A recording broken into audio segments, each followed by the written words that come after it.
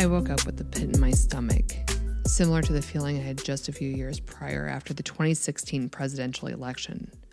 But this time, it felt more personal because every decision in education is a political decision, and the political is personal. The red wave had swept Iowa. It had started a few years prior when Iowa's legislature had stripped teachers of their bargaining rights.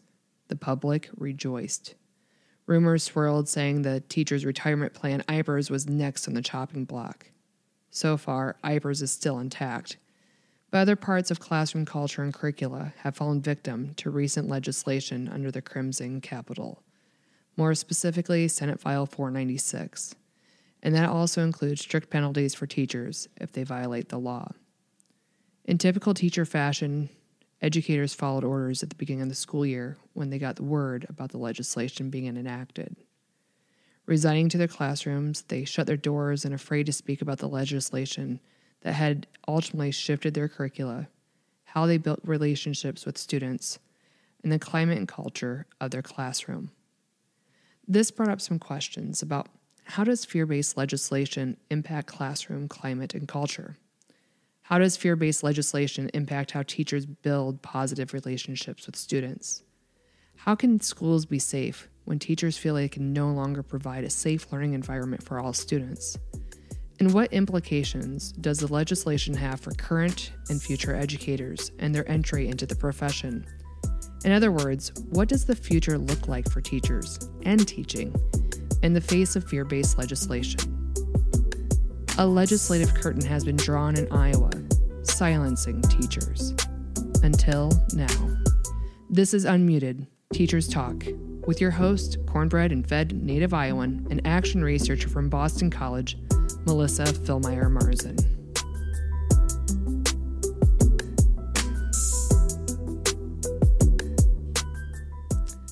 Iowa once touted itself as a purple state, where two of the longest-serving senators, Chuck Grassley and Tom Harkin, were evenly split amongst party lines. But in recent years, something has shifted in Iowa, reflective of a national trend, where the state has moved away from a violet-purpley mix of bipartisan politics to a hue of deep scarlet red. The state house and governorship has become a supermajority of Republicans, with Democrats barely existing in the General Assembly, making their votes and their voices nearly futile. Additionally, with the Democratic caucus debacle in 2020, Democrats had their first-in-the-nation status revoked by the DNC.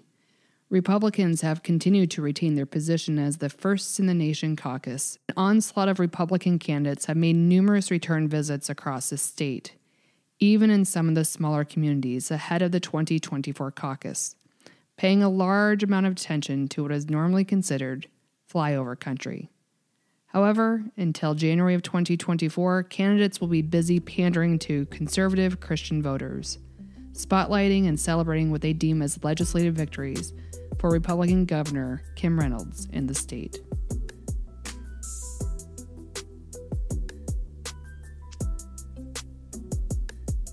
One of these legislative victories was an omnibus education bill passed in the 2023 legislative session known as Senate File 496, amongst others. These bills were passed in response to school board policies being adopted across the state, aligning with the Iowa Civil Rights Act and Title IX, protecting transgender students from sex and/or gender discrimination. The policies aim to allow transgender students the right to access the bathroom and locker room aligned with their gender identity, and to allow transgender students the right to have a gender support plan in place at school, with or without their parents present. In response to the policies, politicians, including prospective presidential candidates, stormed the state alongside the governor, attacking transgender bathroom bills, as they came to be known, and essentially announcing a war had been launched on parents' rights. Radical left acts like your kids are their kids. In schools today, rogue adults are changing kids' genders behind parents' backs. My name is Vivek Ramaswamy, and I speak the truth. There are two genders. For the first time, parents were peering into the classroom, and they did not like what was... The messaging was clear across all candidates. A war had been waged on parents because of inclusive transgender policies being adopted in schools.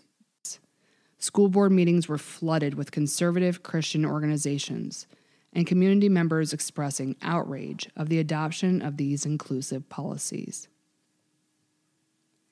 In one town, a public school board meeting lasted for over 5 hours, with most of the commentary from community members deeming transgender students as predators, the policies the antithesis of Christian doctrine and values, and was seen as an interference with biblical parenting. Some community members went as far as to accuse the school district and teachers of promoting a transgender lifestyle and grooming students. This school district is no stranger to right-wing conspiracies. The superintendent shared he received weekly emails or communication believing the school had kitty litter boxes in the closets for students who identified as furries or cats. Just like this myth being perpetrated as truth, the same thing is true for a case out of Loudoun County, Virginia. During the marathon board meeting, multiple community members shared a story of a young woman being sexually assaulted by another student. According to Education Week Pete's 2022, reports initially said the assailant was wearing women's clothing for one of the attacks, and it was assumed the policy allowing transgender students to use the bathroom affiliated with their identity is what caused this crime to occur. The truth is, an attack had taken place at the student's previous school before he had been transferred. Ultimately, the attacks happened due to the failings of administrators, per a grand jury report, and not the bathroom bill. Still, Loudoun County was portrayed as the poster child or the warning of why not to adopt gender-affirming policies.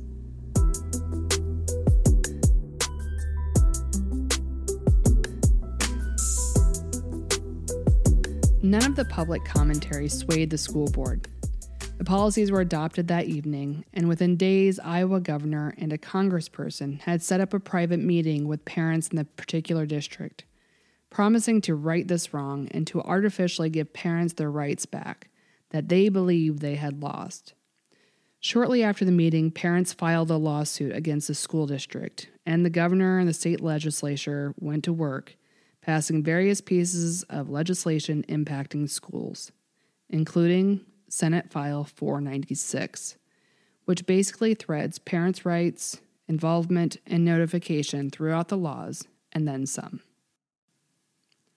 There are some components to Senate File 496 that are actually positive, including changes to teacher licensure, addressing disruptive students, and expanding how schools address bullying or harassment.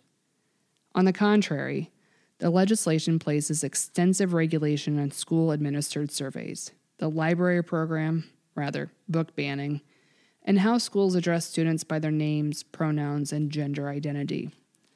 Books are being removed from school and teacher libraries that depict any sex act and that are not deemed age-appropriate, with the exception of any religious text, including the Bible. Surveys about social-emotional health, politics, religion, familial affiliation, and so much more are forbidden without parental consent. This can include daily check-ins, such as asking students how they are feeling. Teachers can no longer ask students their preferred pronouns or names without reporting it to the administration, who then must report it to the parents within 24 hours.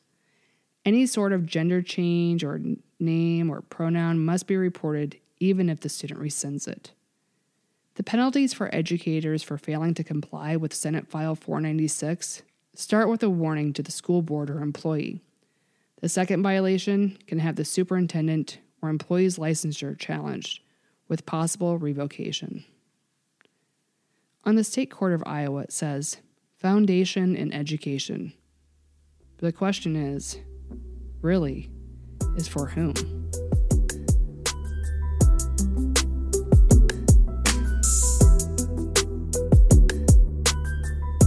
Research and literature about school culture and climate has shown time and time again that when students feel safe and included, it promotes academic achievement and overall student well-being. Robert Marzano, 2014, whose high reliability schools has been adopted and implemented in many schools nationwide, has placed a safe and collaborative culture as the first level to achieve in order for schools to progress towards highly reliable. Yet laws targeting transgender students, who comprise somewhere between 1% to 3% of student populations nationwide, also referred to as a gender minority, have become the primary target of conservative-backed legislation. Legislation has been introduced and passed targeting transgender students, their names, pronouns, and bathroom and locker room usage, as well as visibility in curricula. These laws are supported by various Christian coalitions, including Moms for Liberty, often exacerbating parental anxieties about their children becoming who they really are. Quote, unquote, Mayo 2020, page 369. Research conducted by Vanneman and Chapman 2020 looked at how disgust and disgust-driven moral concerns predicate support for restrictions on transgender bathroom access. The perception is the threat of transgender women posed to cisgender women and girls if they were to use the bathroom or locker room aligned with their gender identity, page 202. This situated the Loudoun County, Virginia response and narrative in accordance with public perception. The story has been spun with the male student dressing in women's clothing to allow him to freely enter the women's bathroom because he allegedly identified as trans, which gave him access to the women's bathroom to commit multiple sexual assaults. Keep in mind, the student was not transgender, and the signage in itself does not keep predators from committing heinous acts. No trespassing signs have ever stopped someone from trespassing. Cameras don't always deter stealing, and so on and so forth. With or without the women's clothing, the bathroom was used as a place of assault by a male, not a transgender female, and the sign held no authority for someone who wanted to commit a crime. These concerns with trans women are often sold and told as, quote-unquote, men in women's bathrooms, Vanneman and Chapman 2020, page 210. Stripping trans women of visibility, of their identity, and perpetrating the notion of trans women as predators, Mayo 2020, page 370.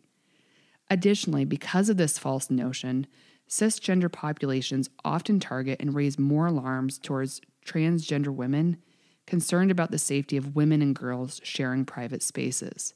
Vanneman and Chapman, 2020, page 211. Yet the narrative is quite the opposite.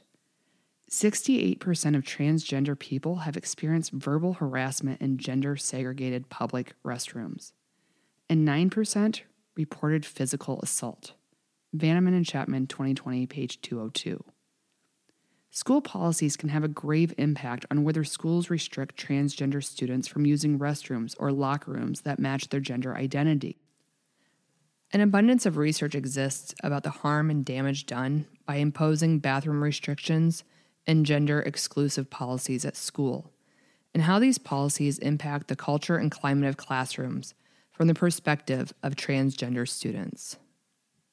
Even pediatricians have been warned that sexual assault is highly prevalent in transgender non-binary youth, and that restrictive restroom and locker room policies may be associated with higher risk.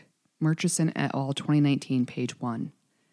The risk factors can have damaging, long-term consequences. Transgender and non-binary people have a long history of sexual violence and are more likely to experience psychiatric distress, engage in problematic substance use and sexually risky behaviors, drop out of school, and consider or attempt suicide. In general, adolescents who have experienced sexual assault are at risk for major depression, PTSD, substance use problems, eating disorders, and additional sexual violence, quote-unquote, Murchison et al. 2019, page 2. But gender minority youth and adults are disproportionately more likely to experience sexual violence. Murchison et al. 2019, page 2. If schools are supposed to be safe spaces, the evidence supports the adoption of inclusive school policies for bathroom and locker room use for transgender youth. A transgender male who fought a bathroom bill alongside the ACLU said, "I deserve the rights of every other human being. I am just a human. I am just a boy." Mezzi, 2019.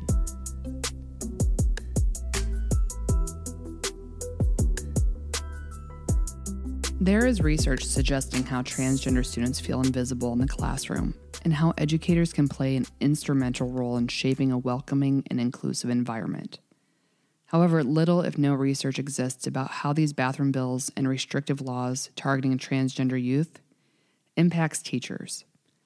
Some of this can be attributed to the pace and rapidity in which these laws are infiltrating local and state legislation, and who the laws specifically targeted, transgender students. However, as we have seen in Iowa, the scope of the legislation is no longer just targeting transgender students, it is also targeting teachers, forcing teachers to out transgender students or face the loss of their license, putting transgender students' physical safety and mental health at greater risk. These risks can be significant due to a lack of support in the home and the unknown response that may come from their parents. Quote, policies that out young people to unsupportive families may exacerbate LGBTQ homelessness, a rate that is already 2.2 times higher than their cisgender peers, unquote. Mayo 2020, page 373. In fact, one of the biggest determining factors preventing this from happening, once again referring to Marzano in 2014, in shaping a safe and collaborative culture in the schools, are in fact teachers. When such policies are enacted, transgendered students lose vital sources of support and privacy, amplifying the feeling that the classroom and school environments, quote-unquote, feel unsympathetic, Mezzi 2019, page 75, or that transgender students fear for their safety, Mezzi 2019, page 75. With new legislation such as Senate File 496 in Iowa, LGBTQ plus youth and teachers are now painted into the same corner of feeling vulnerable, silenced, targeted, unsafe, and unheard. Schools are a battleground of students versus parent rights, and legislation has forced educators to align themselves with parents. While their motivations to enter the classroom are to provide a safe and nurturing environment for all students. The idea of safe schools has diminished with Senate File 496, and teachers are feeling moral, ethical, and personal implications in the classroom of how they protect transgender youth, while fulfilling their professional obligations, worrying their actions will lead to some sort of aforementioned risk factors of increased homelessness, long-term mental health complications, and a lack of physical safety for transgender students. Teachers are at a crossroads, and the findings will show teachers are prepared to leave the profession rather than be a martyr for parents' rights and conservative legislation.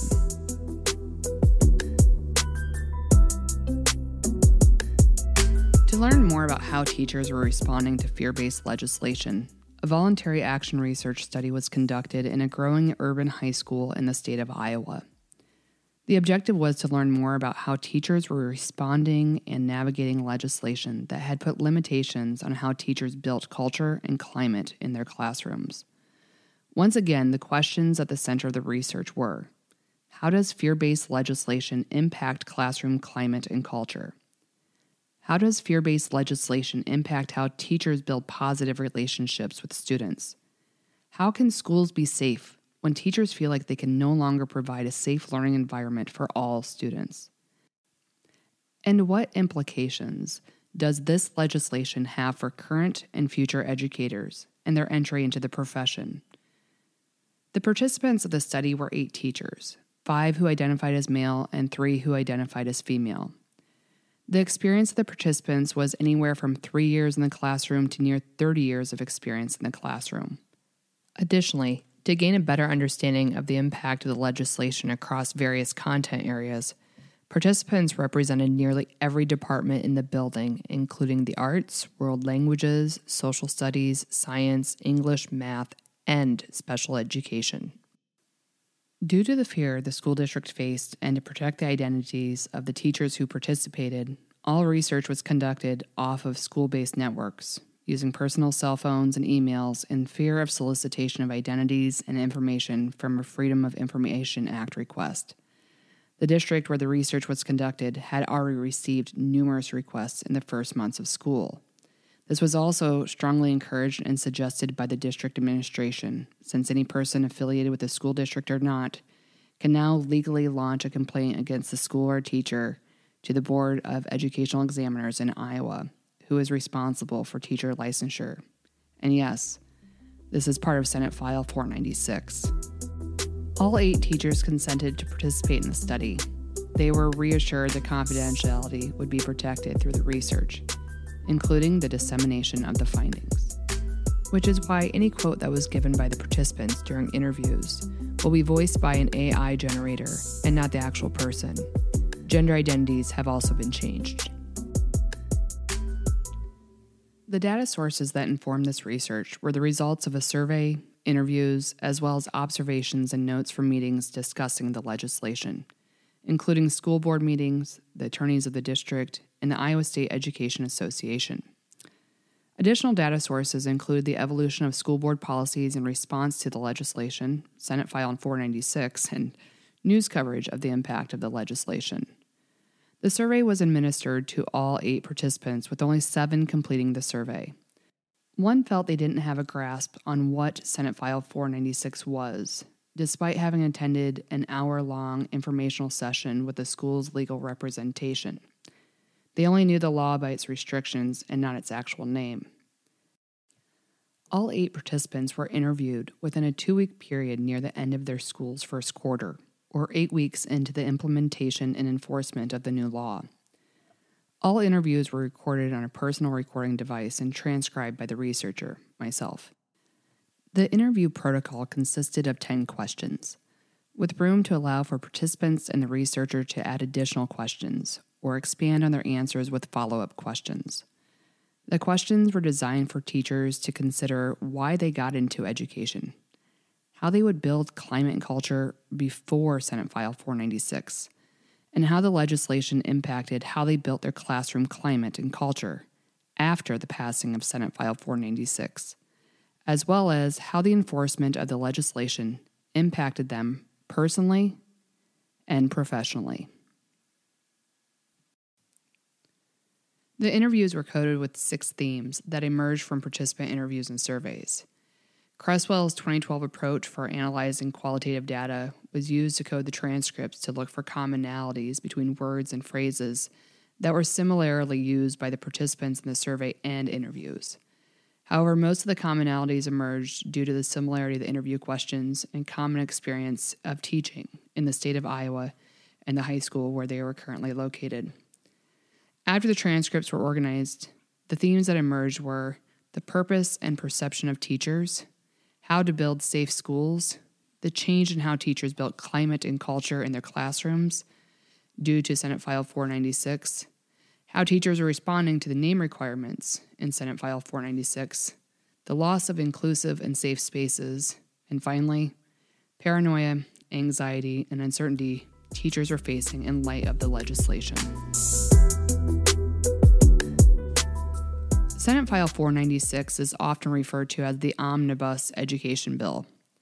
For the purpose of this research, I focused specifically on culture and climate and how teachers were building relationships with students in the passing of fear-based legislation.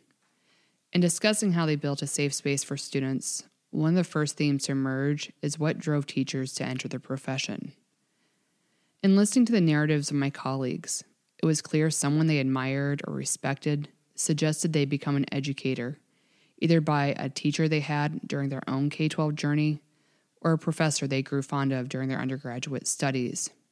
It was something I identified with, as I had a professor during my undergraduate studies who suggested I become a social studies instructor. Furthermore, there seemed to be a common sense of purpose in becoming an educator, which was to make a difference in someone's life. They saw the classroom as the portal to build relationships and connections with students, and hopefully have the same impact their teachers had on their students by serving as a mentor and helping students flourish in and outside the classroom. Nostalgia creeped into the interviews, many of them remembering when teachers were respected and revered in society. But that feeling has long gone in the face of Senate File 496 and other fear-based legislation passed in the state of Iowa. When describing public perception of educators today, some wondered how teachers became a public enemy rather than being honored as a public servant. A target has been put on teachers, and there is a strong belief, based on survey results, that the origin of this hate is coming from conservative, right-wing politicians, and parent groups like Moms for Liberty, who have concocted tales about public schools and educators, then disseminated these fabrications through social media and traditional media outlets to make educators look unprofessional, untrustworthy, and unsafe, including the lies about kitty litter boxes in school closets for students who identify as furries, and also that teachers are forcing some sort of transgender agenda on students.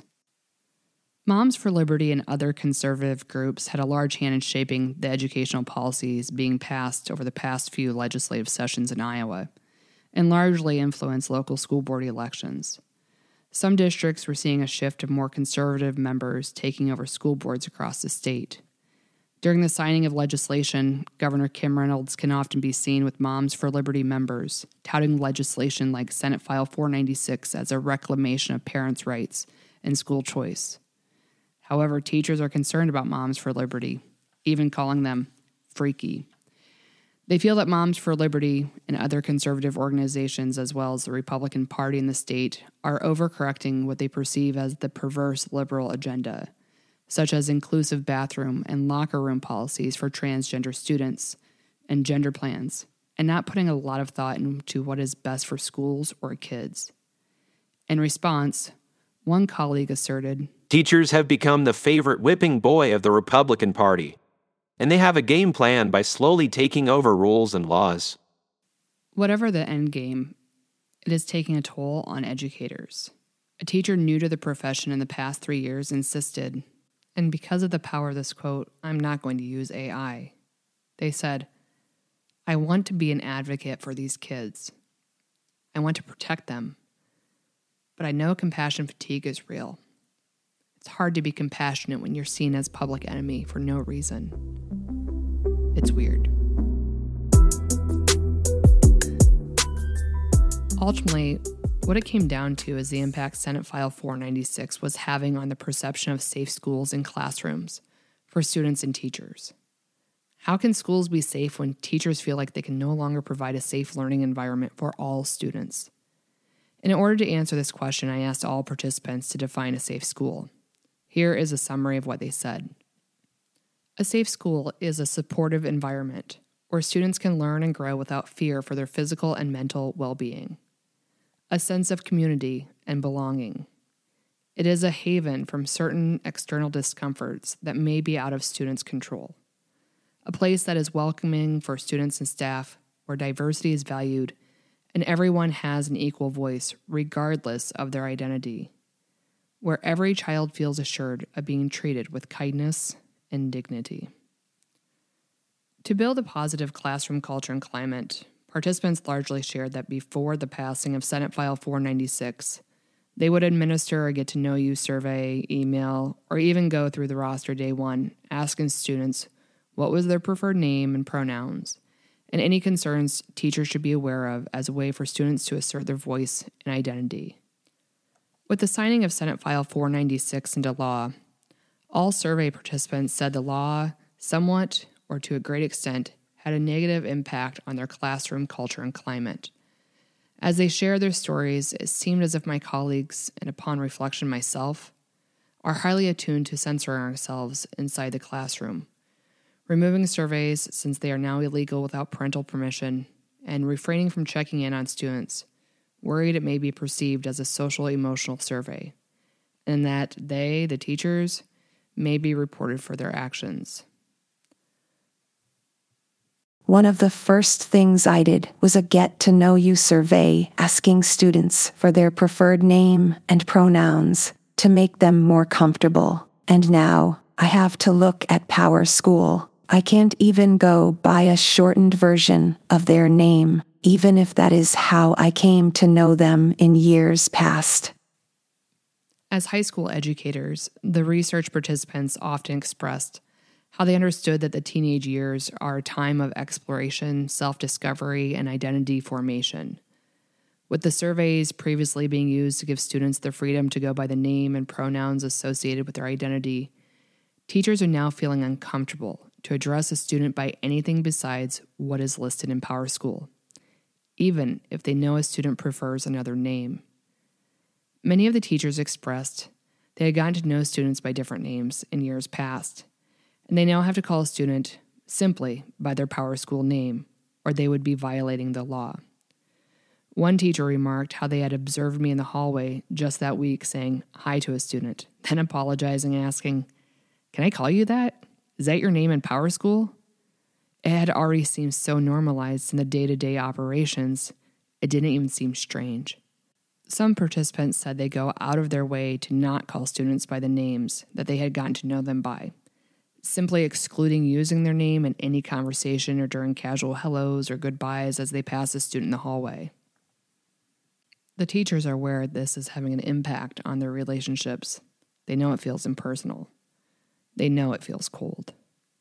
It's a step back in their relationship, but yet they can only rely on PowerSchool. Yet, parent rights prevail. One teacher expressed, "Students are autonomous individuals, and some don't share the same beliefs with their parents. I want them to feel safe and validated in my classroom. If they want to be called something else because it makes them feel like a person, then I will do it. It's a human issue." While the teenage years are about identity formation, it appears Senate File 496 has stripped high school students of being a part of the decision-making. The law doesn't even involve the student in the process, and it's their identity. One teacher even openly admitted to violating the law, saying, "If it's a hill to die on, then so be it." The loss of inclusive and safe spaces for students isn't just felt in bathrooms or locker rooms. Referring back to earlier research, when students feel safe and valued in schools, they thrive.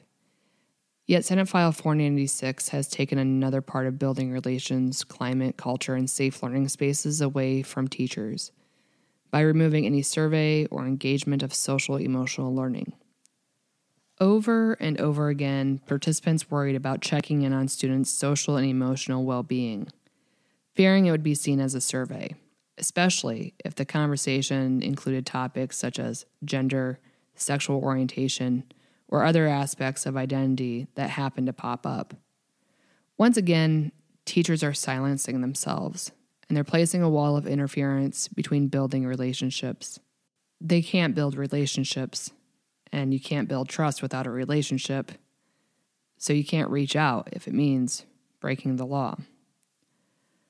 One participant shared they are part of the drama department and worried about how the theater, generally a safe space for LGBTQ+ individuals, will no longer be a safe space for them. This included the selection of materials, more specifically, whether or not to produce a play about the murder of a gay young man, Matthew Shepard, in Wyoming. It's called the Laramie Project. Would it be violating the law? Same goes for the classroom.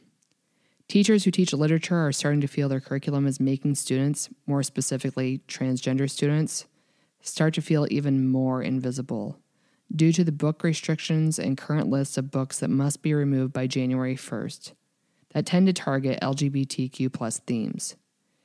Teachers felt their classrooms were feeling a lot less inclusive, where students had to hide a part of their true selves by not going by their preferred name or pronoun, not including themes, now restricted by Senate File 496, and the lack of connectivity through casual conversations and check-ins.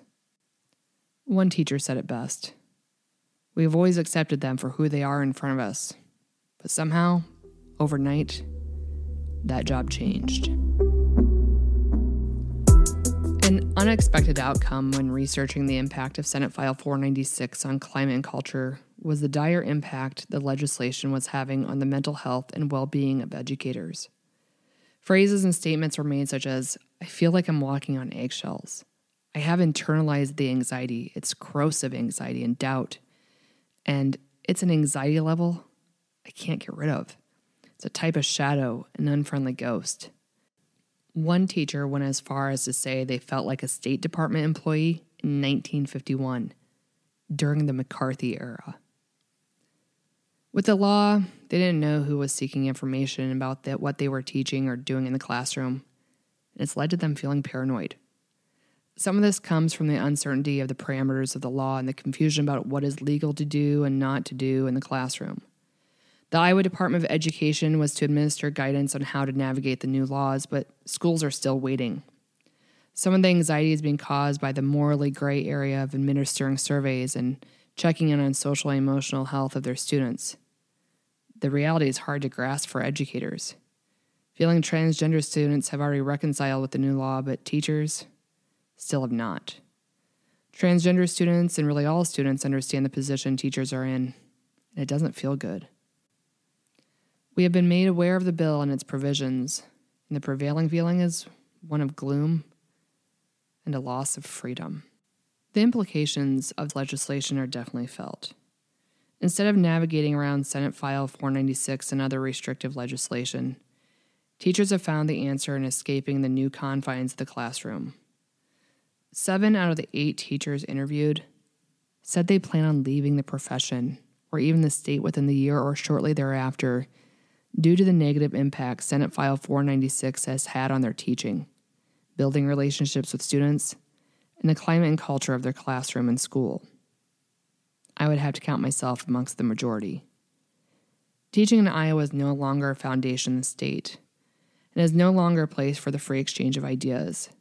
Schools seem to be less of a sanctuary of safety for students or for teachers. Additionally, it feels like those of us in the profession are tired. As one teacher expressed, I'd be lying if I haven't looked at other transferable careers. Is it worth the heartache? Another shared, I would quit today if I could. Teachers are tired of being denigrated, dehumanized, and targeted by lawmakers, but know that this is a battle transgender students have been fighting much longer. Teachers want to protect all students. They want to offer a safe space. But how can they offer a safe space when they're legally bound to violate the trust of their students? And if they don't, educators can lose their professional license and ability to teach in Iowa. It's more than a rock and a hard place. It's purgatory. For this reason, teachers have found the only answer is to leave the profession or state rather than compromise their own moral, professional, and ethical beliefs. Whether they will or not is yet to be seen, but some of the teachers interviewed shared they were already applying and looking for jobs outside of education. The implications of their decisions will be felt, as they are not alone in their thinking. In a 2022 poll by the National Education Association, 55% of teachers responded that they plan to quit their current education roles earlier than they had originally intended. According to the Merrimack College Teacher Survey, 20% of respondents said they were very likely to leave the teaching profession within the next 2 years, and 24% reported they are fairly likely to do so. The current teacher shortage will continue to worsen. Less college-age students are choosing education as a career path, and who blames them? And less educators are promoting it. A remark made was, how can I honestly promote the profession to my own kids? In fact, a handful of interviewees said they can't remember the last time they suggested that a student enter into the field of education. And that in itself, that speaks volumes about how teachers feel about the future of education in light of fear-based legislative actions. A veteran teacher vocalized, I've done hard jobs, but they pale in comparison to being a teacher. It is a hard job. No sane person should become a teacher. Some of them share their decision hung in the balance of the school board elections the following week. More of that to come in a bit. The greatest implication, however, is the damage done to Iowa students and their educational experience. Senate File 496 was passed in direct response to school boards aligning their policies to incorporate gender support plans and inclusive access to bathrooms and locker rooms, already a policy established by Iowa Civil Rights Commission in Title IX. In the process to overturn inclusive policies, Republican lawmakers tried hard to make it appear as if they are not targeting or singling out transgender students, taking a scorched earth approach, forbidding all students from expressing themselves and their identity by having parents dictate names, pronouns, and social and emotional expression. For a state that has given us Tinker versus Des Moines, the Iowa General Assembly has made it clear that student rights no longer extend beyond the schoolhouse doors, and the only rights that remain in schools are those of the parents. In the process, marginalized student populations, especially transgender teen girls and women in Iowa, have continued to be victimized by lawmakers. Senate File 496 is not the first time the Crimson Capital has targeted transgender women. In the previous legislative session in 2022, Governor Reynolds signed a law banning transgender women from participating in girl high school athletics. Once again, the narrative being perpetrated by the governor and other conservative lawmakers was, quote unquote, they are boys and girls clothing. Mayo 2020 stated, educators should stop being distracted by conservative claims for parents' rights to control transgender students and instead more robustly support diverse students, quote unquote, page 277. While Mayo's words speak truth to power, they are missing who has the power. In 2017, Iowa teachers were stripped of their collective bargaining rights, and now Senate File 496 has essentially muzzled teachers from speaking or acting out in response to their oppressive legislation. The job has only gotten harder.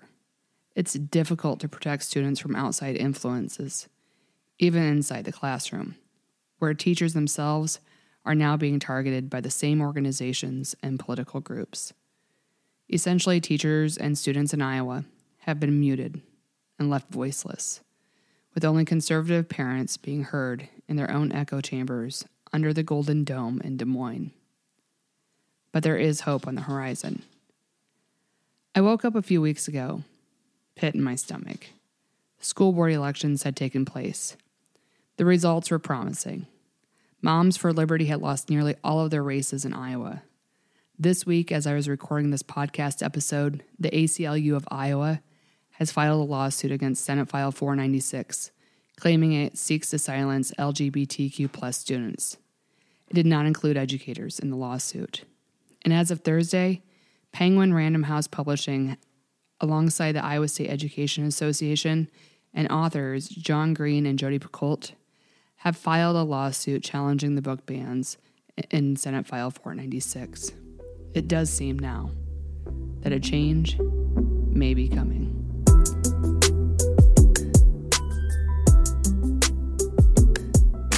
Thank you for listening to Unmuted, Teachers Talk. Many thanks to Dr. Alex Corbett at Boston College for his mentorship. My husband Vince for loving me and seeing me through this next stage of my educational journey. To my BC support system, Ariana and Becca, you're the best. To my brave colleagues who are fighting the good fight for kids here in Iowa, stop silencing yourself. Open your classroom doors and start talking. Music was provided by White Records. Podcast art was designed on Canva. All AI voices were created using Murph AI. All references and licenses are available in the transcripts. Signing off, this is Melissa Filmeyer Marzin, producer, writer, and director of Unmuted, Teachers Talk.